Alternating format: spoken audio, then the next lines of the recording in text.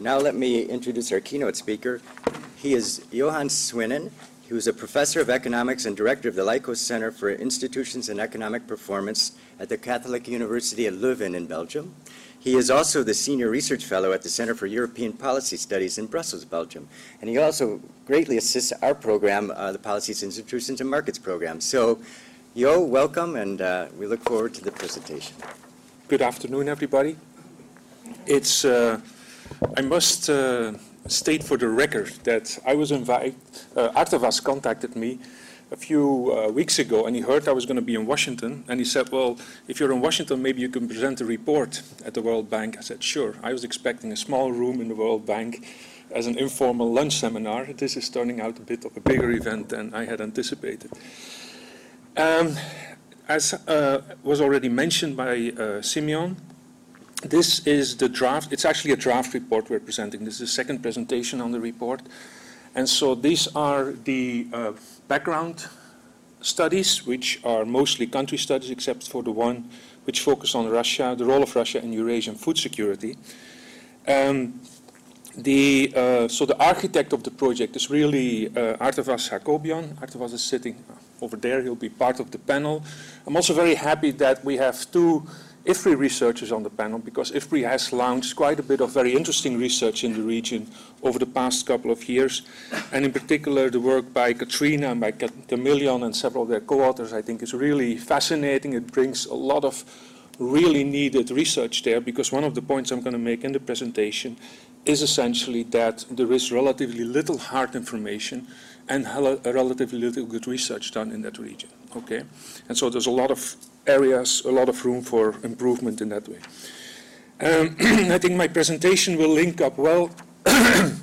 Excuse me. Will link up well with a lot of the themes that have been addressed over the past 2 days here at PIM. I'm going to be talking about transformation, about value chains, about political economy, and about a number of other things. I have given very strict guidelines in terms of timing, and what does the number? They don't seem to fit any of my constraints.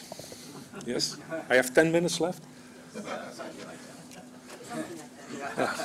Okay. So the... okay, good. So... as I said, this is the second time I'm making this draft presentation. First time was in Moscow, okay, and where we focused in particularly on the key conclusions regarding food and nutrition security and regarding basically the political economy aspects. As this was a presentation in front of an audience where a lot of people were from the region, so they knew the region very well, I focused mostly on these things. Here I'll start off with a bit of an overview of the region first to get a bit of feeling for the people who are a bit less familiar, and then I'll go fairly quickly in the beginning on that, talking about agricultural transformation and basically the transformation of the food system. And then I'll spend most of the time talking about food and nutrition security situation and the policies and the political economy around it. And I'll end up, hopefully, with some few words on value chains and on policy implications. Okay. So, the key thing, or a very important issue, okay, is this is a very heterogeneous region. This is... kind of all regions are heterogeneous, okay? But here I think it's quite exceptional in terms of the size of the countries. Some of them are very small, some of them are very large. Income differences, I'll document that in a second. Poverty, food security situations are very different. The economic and particularly the political situation varies quite a bit. In terms of natural resources, some have a lot of land, some have hardly any arable land. Farm structures from very small to very large, and also the trade situation differs. So they are essentially linked to geography and their institutional history, and this of course makes it challenging. I think you can learn from comparative analysis because a lot of variation in the data, but of course it also makes it challenging to draw general conclusions from it. Here are some data to illustrate this. This is incomes in Central Asia, and so you see here, this is for the 5 Central Asian countries, and you see Kazakhstan is on top, then Turkmenistan is the second, and then the other ones are below it. You see there are huge differences in terms of income in these regions, okay? And that will come back in the poverty numbers and the food security numbers. What you also see is that incomes since 2000 has been a big increase in incomes throughout the region. These are indicators on the remittances, and here you see, again, a lot of variation. Russia and Kazakhstan are essentially at zero, meaning that most people come to work in Kazakhstan and Russia, but basically there's very few people who send back remittances. Poorer countries like Tajikistan and Kyrgyzstan, it's huge. It's up to 50% of the GDP comes through remittances from outside. This is another indicator of heterogeneity. It's their import dependency for staple foods.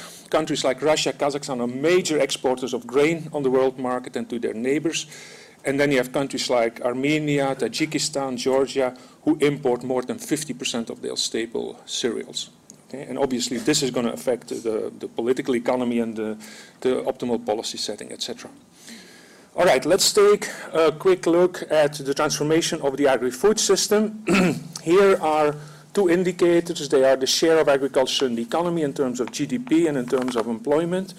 And so what you see here, okay, is that there's been big transformation going on, particularly if you look at the GDP numbers. The red line is from Kyrgyzstan. Yeah, this one. Is there a pointer? Can't find. So the red line is from Kyrgyzstan. Okay, and you see it goes from above 35% to 15% essentially in a decade and a half. So it's a huge decline. And so all the pictures, the lines are relatively in the same, basically same pattern, except for Tajikistan. Tajikistan is the poorest country in the region. It has the least agricultural land. It's a very hilly, very mountainous country, and yet there you see employment, the official numbers pointed going from roughly 50 to 80% of people working in agriculture. So that's huge, okay? And obviously this is going to have different implications on the optimal strategies, optimal policy design there. You see, but even in the other countries, there are roughly around 30% of employment in those. So that's a lot. So agriculture is really important for that reason. Here I put them in a comparative perspective, and you see roughly that I follow the same pattern, that the negative relationship between the share of agriculture in GDP and basically the level of GDP. And so the red, the countries I circled red, are the countries of focus in this country, and the rest are other East European countries and Central Asian countries. If we look at production and productivity, here I think this is an interesting comparative picture, because essentially the top is production, and this starts at 1990. That's when the systematic transformations started. And you see everywhere there was a significant fall in output. But the key point to look at, I would say, is compare the green line with the red line. And the green line is Central Asia, which most of our countries are from. And the red line is Central Europe. So that's Hungary, Czech Republic, Poland, etc. Okay? And so what you see is that actually in Central Europe, you had a significant fall in output, and that stayed. Okay? It didn't come back. In Central Asia, it really recovered. There's a lot of growth in agriculture production. But if you look at the productivity indicators, you get the opposite picture. Okay, you see that productivity has grown a lot in Central Europe, and basically it has rebounded a bit in Central Asia, but not tremendously. Okay. How has productivity change come about? This picture this is actually copied from Chameleon. Okay, so I saw it in one of his papers, and it's the famous Rutan Hayami model, if you want, looking at land productivity on the vertical axis and labor productivity on the horizontal axis. And so basically we put our countries in here. And what you see is that the growth in productivity that has taken place has gone through very different channels. You have Tajikistan, which is the most vertical line, okay, where you see significant growth, but it's essentially in land productivity. Then you have countries like Kazakhstan here, which is the flat line at the bottom, the blue line, and there all the growth has come through labor productivity. And the difference is, this is very strongly correlated with farm structures. So basically on the countries where large farms are dominating, there the growth is coming mostly to labor productivity. Where small farms are dominating, it's coming through land productivity growth. And this is essentially this is another picture that tells the same story. There you see there's a correlation between the importance of smallholders in the agricultural system and labor productivity across countries. Okay. All right, then let's take a look at food and nutrition security. So this slide kind of summarized 4 key observations that come out of our study. What we've seen that over the past 15 years, there's been on average a very strong improvement in terms of poverty reduction, undernourishment, and micronutrient deficiency. But micronutrient deficiencies remain serious problems, okay? So they have fallen a lot, and I'll document it in a second, but they're still at fairly high levels. And what seems to be particularly troubling is anemia for women. There we find in several of the countries actually that indicator has worsened, has increased since 2002. We also find large regional differences in food and nutrition security, and they are kind of consistent with what you expect. So they're worse in rural areas than in urban areas, etc. And we see an increasing challenge, which is overnutrition in the region. I'll document a couple of these things with numbers. Yes, the first one is, okay, what has caused these changes? Well, the main reason is income growth, okay? As I'll show you in a second, the correlation or some indicator of correlation between some of these indicators. Income growth. So income is coming directly from growth inside the countries and also from remittances of growth and remittances from countries like Russia and Kazakhstan, which have been doing well. And so what I'll show in a couple of slides is that in 2014, the Russian sanctions were introduced, and there was a decline in oil prices, and as a result, income declined quite significantly in Russia and also to some extent in Kazakhstan, which spilled over in the other countries through the remittances channel.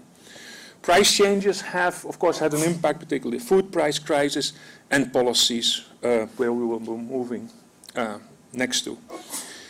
This is a picture which basically, on the one hand, you see the same picture, but now a bit more narrow. Strong income growth over the past 15 years in the countries. And on the right panel, you see the decline in anemia among children over 25 years. And you see there's been a very significant decline in anemia across the board, but you also see that these are flattening out somewhere between 25 and 35%. Okay, so it still remains high in all the countries, essentially. This is a table which roughly, it basically has a number of other indicators, and you see the change from 2002 in the first column, in the second column, in the last column, and everywhere you see negative numbers and significant negative numbers for a lot of the indicators. Okay. Here is a story on the remittances, which I told you. Here you see from 2010, so remittances go up. This is for 3 different countries, Uzbekistan, Tajikistan, Kyrgyzstan. Remittances go up from an index from 100 to 200 roughly, and then after 2014, when the crisis hits, it basically falls to 2015 and 2016 levels, picking up again in 2017. Okay, so these are important spillover effects within the region. We have, these are data on obesity data among children, okay, for different age categories, and you see that the numbers are getting high even among children. Russian Federation up to 25%, but also in Kazakhstan, Armenia, close to 20%. Here again, if you look at it from a development perspective, you see that actually the countries in the region fit the broader global relationship between income and obesity. So on the left-hand side, not on the left, on the vertical axis, you have obesity prevalence, okay? And the horizontal axis is income per capita. And so this kind of nonlinear growth trend in obesity, so the red countries are from Central and Eastern Europe, and the ones with the circles are our focus country, and they all kind of fit the pattern, right? So the only ones who don't are South Korea and Japan there. So. If you look at food prices and food security, we know that there's been a discussion to what extent food prices are basically hurting poverty or helping poverty because they are beneficial for farmers, who are usually the poorest people in society. So there's some really excellent papers now by Derek Heddy and by Derek and Will Martin, which kind of review all the evidence and come to the conclusion that on average, the 2007-2009 period actually reduced poverty rather than increasing it on average, but there's been big difference between households and regions depending on whether they're net consumers or net producers of food. And these are data from, I see that the bottom is falling out, these are data from different provinces in Armenia, and here you can clearly see the impact of the food price increases. So these are data from 2005, 2010 to 2016 for 10 different provinces or so, and you really see a big jump in childhood stunting in 2010, and so this is probably due to the increase in food prices. Okay, so it does have a big impact there, negative. Okay, let's look at the policy framework then. So when we started this project, and so when Artavas gave us our guidelines to start work, said, how is the impact of food and nutrition security policies on the situation there and some of the political economy is? And of course you have to define food and nutrition policies. And in a way it's kind of easy and hard at the same time, right? Now we know that a lot of policies directly or indirectly affect food and nutrition security, of course. You have trade policies, macroeconomic policies, subsidies, social security, and I mean, I don't have to explain in IFPRI what policies are affecting food and nutrition security, right? Okay. The key thing is that there's limited quantitative indicators, okay? So, and that makes the analysis difficult both from a comparative perspective, but also within the countries, okay? It's very hard. So this, one of the conclusions we draw at the end, we need to do much more work on collecting data on these things. So here's a couple of numbers that we have. This is public spending on social assistance programs. They're around somewhere between 0.5% and 3%, and Kyrgyzstan is standing out as the highest percentage going to social assistance. What's interesting is that the poorest country, Tajikistan, has by far the lowest spending on social assistance program. These are food safety policy indicators, which we found, and it's kind of, I was surprised by these numbers. So this is 2010 blue and 2017 red. And what you see is that actually the World Health Organization considers these countries as being almost perfect in food safety implementation, which was surprising to me when I saw the numbers first. So it's a bit of a question whether this is correct on paper or correct in terms of implementation. These are data on agricultural support. And so there are PSE numbers, but only for 3 countries. So this is from the names have fallen off from the bottom. This is Russia, Ukraine, and Kazakhstan, okay, the 3 grain exporters, producers. And you see that they're actually roughly the same. They're around 10%, the PSD levels, which means that farms are supported on average, but not much, okay, 10%. What we will see later in the presentation is that there's a lot of difference between specific commodities within agriculture, okay? So the average numbers are not so high, but some of the commodities are actually supported a lot and some are taxed quite a bit. If you look at the numbers in government spending on agriculture, there you see that Uzbekistan really stands out as at 10%. Okay, so 10% of the government budget goes to agricultural support or investments in research, etc. in general. And so you will find that coming back that agriculture is a really important sector in Uzbekistan, also at the political level, etc. Okay, so then the more general food and nutrition security policies. So the countries have introduced a variety of these policies, and so in the report, the reports go in great detail documenting these, etc. Mostly descriptive documentations of the legal documents, the implementation, etc. Okay, in several of the countries, this has been done in collaboration with international organizations. The country reports. It's a mixture of success stories and of problems of implementation. The success stories, for example, refer to programs which have been introduced to iron deficiency reduction programs through fortification of salt or flour, which has been implemented in most of the countries.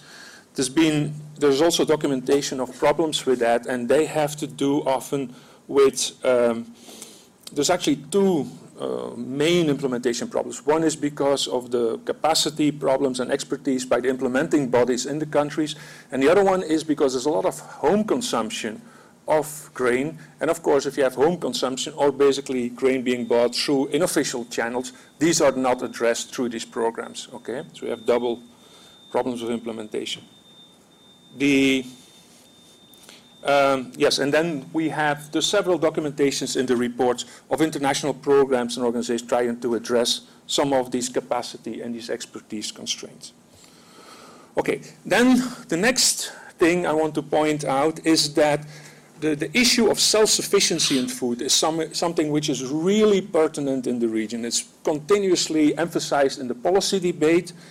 And so we spent quite a bit of time trying to identify to what extent this is just politicians saying something or people, stakeholders emphasizing this, or whether it's actually also introduced in the policies. And so we have listed, these are just examples of policy documents or policy implementations, the laws, etc. And so we looked at how important self-sufficiency is in this food security concept. And then we also looked at the role of nutrition, okay, in the food security strategies of the different countries. And so we're now, in my time, you could still get papers published with 25 observations in statistical analysis. I know this is now past history, but in any case, so I mean my time, when I was a student, okay, my time is still going. So we kind of said, let's take a look at this. And so basically the nutrition focus we have from less to more, and the self-sufficiency focus is also from less to more. Okay, and so we see that there are two countries, which Kyrgyzstan and Armenia, which have a relatively limited emphasis on self-sufficiency in their food security and a strong emphasis on nutrition. And then you have the countries like Kazakhstan, Uzbekistan, Russia, which are kind of the big agricultural countries, if you want, and they have a strong emphasis on self-sufficiency and very little emphasis on nutrition in the food security strategies. Okay, and so I'll go into why that may be the case. But first, the point is this. I had this slide. I didn't know what Washington was the right place to put on something about fake, but I did it anyhow. And so an issue which we find, which is actually hard to figure out, okay, is that even if countries like, for example, Russia do not emphasize nutrition in their food security strategy, it doesn't mean they don't have nutrition policies, but typically they're under the health ministry, etc. Okay, and so the reports have tried to deal with that, but it's really a problem of getting good indicators of the importance of nutrition in food security strategies. Let's look at the political economy then. Can we explain these patterns? I'm going to abuse this moment to point out that I've written a new book on the political economy of agriculture and food policies. It was published 3 months ago, and so I think this is the right audience to point that out. So these are issues which are discussed, so political incentives, structural characteristics, external shocks and influences, decision-making institutions, media, information systems, etc. Okay? So in the reports, in the studies, people have tried to go into this, okay, and it's difficult.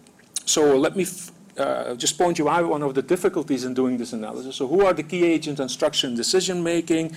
These are two figures from the report. This is from Kazakhstan, where there's a very nice picture basically outlining the different decision-making procedures, the steps that have to go through, all the institutions you have to go through. This one is a similar one from Uzbekistan. Uzbekistan is only even more complex, all the stakeholders who get consultant and things like that. But now let's look at something else. So these are data on political and media freedom. And what you see here is that basically media freedom has gone down in all the countries over the past decade particularly. And so it was low already in Turkmenistan and Uzbekistan, Tajikistan, and it's only the red, basically in Kyrgyzstan and Armenia, it's highest, but it's still below 50% according to this indicator. And political freedom has gone down across the board in these countries, okay? And so the issue is, of course, for us, all right, so what does it mean that you have these complicated consulting procedures and decision-making institutions if it's maybe one person or one family who makes the decision, all right?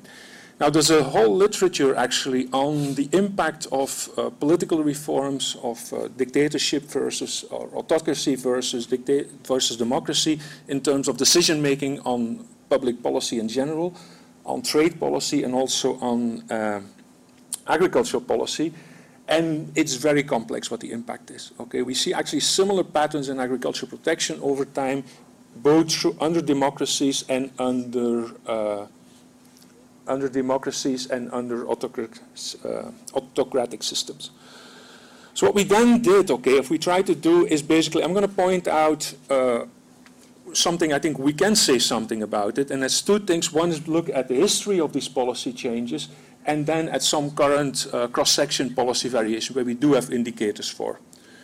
Okay, and so in terms of the history, there we see essentially three big events which have an impact on the policy. One is the falling apart of the Soviet Union, not surprising, the food crisis of 2007, and the Russian sanctions in 2014. And I'm going to do this briefly. I'm going to have one slide roughly on each.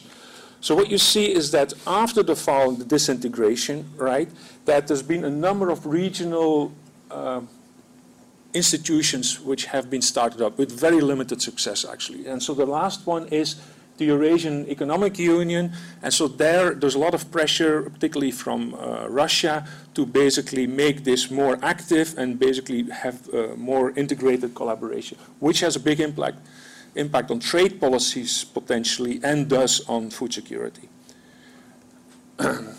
Okay, so this is what you see in Uzbekistan. Here you see very clearly essentially this was one country, okay? And so one of the reasons why self-sufficiency is so important is essentially because they were basically, the moment the thing broke up, they were importing a lot of wheat, or grains in this case, but they were importing from their own countries, which was the Soviet Union, okay? And so what you see is that in Uzbekistan, for example, the government has emphasized very strongly self-sufficiency, and there you've basically moved towards a higher production of wheat, okay, in the 1990s, 2000s, and at the same time you see cotton, which is the biggest export commodity of Uzbekistan, has fallen over this period. This picture documents a similar story for all the countries, and you see in the early years, 1990s, the ones which are significantly below zero, okay, they have emphasized a lot, basically growing their own grain essentially in these countries. And even Armenia, which has relatively little emphasis on food security at the bottom line, has seen an increase in self-sufficiency in those regions. If you look at the history, this is a list of all the food security policies in the region, and there you see the key thing which has triggered this. Okay, so this is a better term. So this is the gray dot is which for each of the country when there was the first time a significant food security legislation in the country, and you clearly see the correlation with the food price spikes in that part of the world. Okay. Russian sanctions, I think there the key point is that Russia joined the WTO in 2012, and basically at that time it had to open up its market for a number of commodities. And essentially Russia, after the sanction in 2014, Russia has introduced counter-sanctions, and these counter-sanctions are essentially targeted towards those commodities which basically the markets would have to be opened under the WTO. Okay, so it's kind of using the counter-sanction methods as a way to counter the WTO opening its markets role or effect. Okay, and therefore the food security is an element, the doctrine used actually for emphasizing the food self-sufficiency argument. Okay, so I just have two more slides on this thing. One is on, it's very puzzling, okay, that there's such a strong emphasis on self-sufficiencies in those countries which are actually big exporters of grain, okay? And so we puzzled about this, and what we think is probably, the reason is probably that you should look beyond grains, okay? And if you look at all the agriculture products, then you see the red dots here, red lines are the exports, or the imports, sorry, the blue are the exports, then you see that all these countries are actually net importers of food, okay? And if you disentangle or disaggregate the different products, and that's what we did with the PSE data, just going to skip this one, with the PSE data for the countries where we have them from, there you see that there is a negative correlation between the protection level and basically the import situation of the particular commodity. And this is consistent with Kim Anderson's anti-trade bias of agriculture policy, which we observe in many countries in the world. Okay, yes, and this one here is, I've put this one together here because it's so striking, okay, that the focus on nutrition is so strong, at least in the legal documents, okay, in those countries where international donors are more influencing, okay? And so the question is it because the international donors are present, influencing the government to put that in their legislation, and that's why this correlation may be there, okay? The question, of course, is, and the report on the Kyrgyz Republic said, well, they just put it in, they don't put any budget next to it, and so it doesn't really matter, but they satisfied the donor requirements. On Value chains and food security, there's a lot of different changes. I just want to point out this one case which I think is really fascinating. It's a case of the kidney bean development in one part of Kyrgyzstan, okay, and it's really nicely documented. And so what you see is that it started up in the mid-1990s, now it's really big. And look at the poverty in that region, which is so the blue line is the national poverty level. So this is the last 10 years roughly. And the orange line is the poverty levels in that region. And you see a really sharp decline, okay, in poverty in the region compared to the national averages. And this is indicating of stunting, and the same story there, okay? Basically, the impact of the poverty effect is huge as a consequence of these value chain development. Most of it is exported to Turkey, actually, or through Turkish traders. All right, I'll skip this one because I'm running out of time here, and this is about the potential for future development of grain production, but that's mostly focused on Kazakhstan and Russia and Ukraine. In the report, we have roughly 10 policy recommendations. So I have here in the presentation slides for each one of them, but I'm not going to go through them.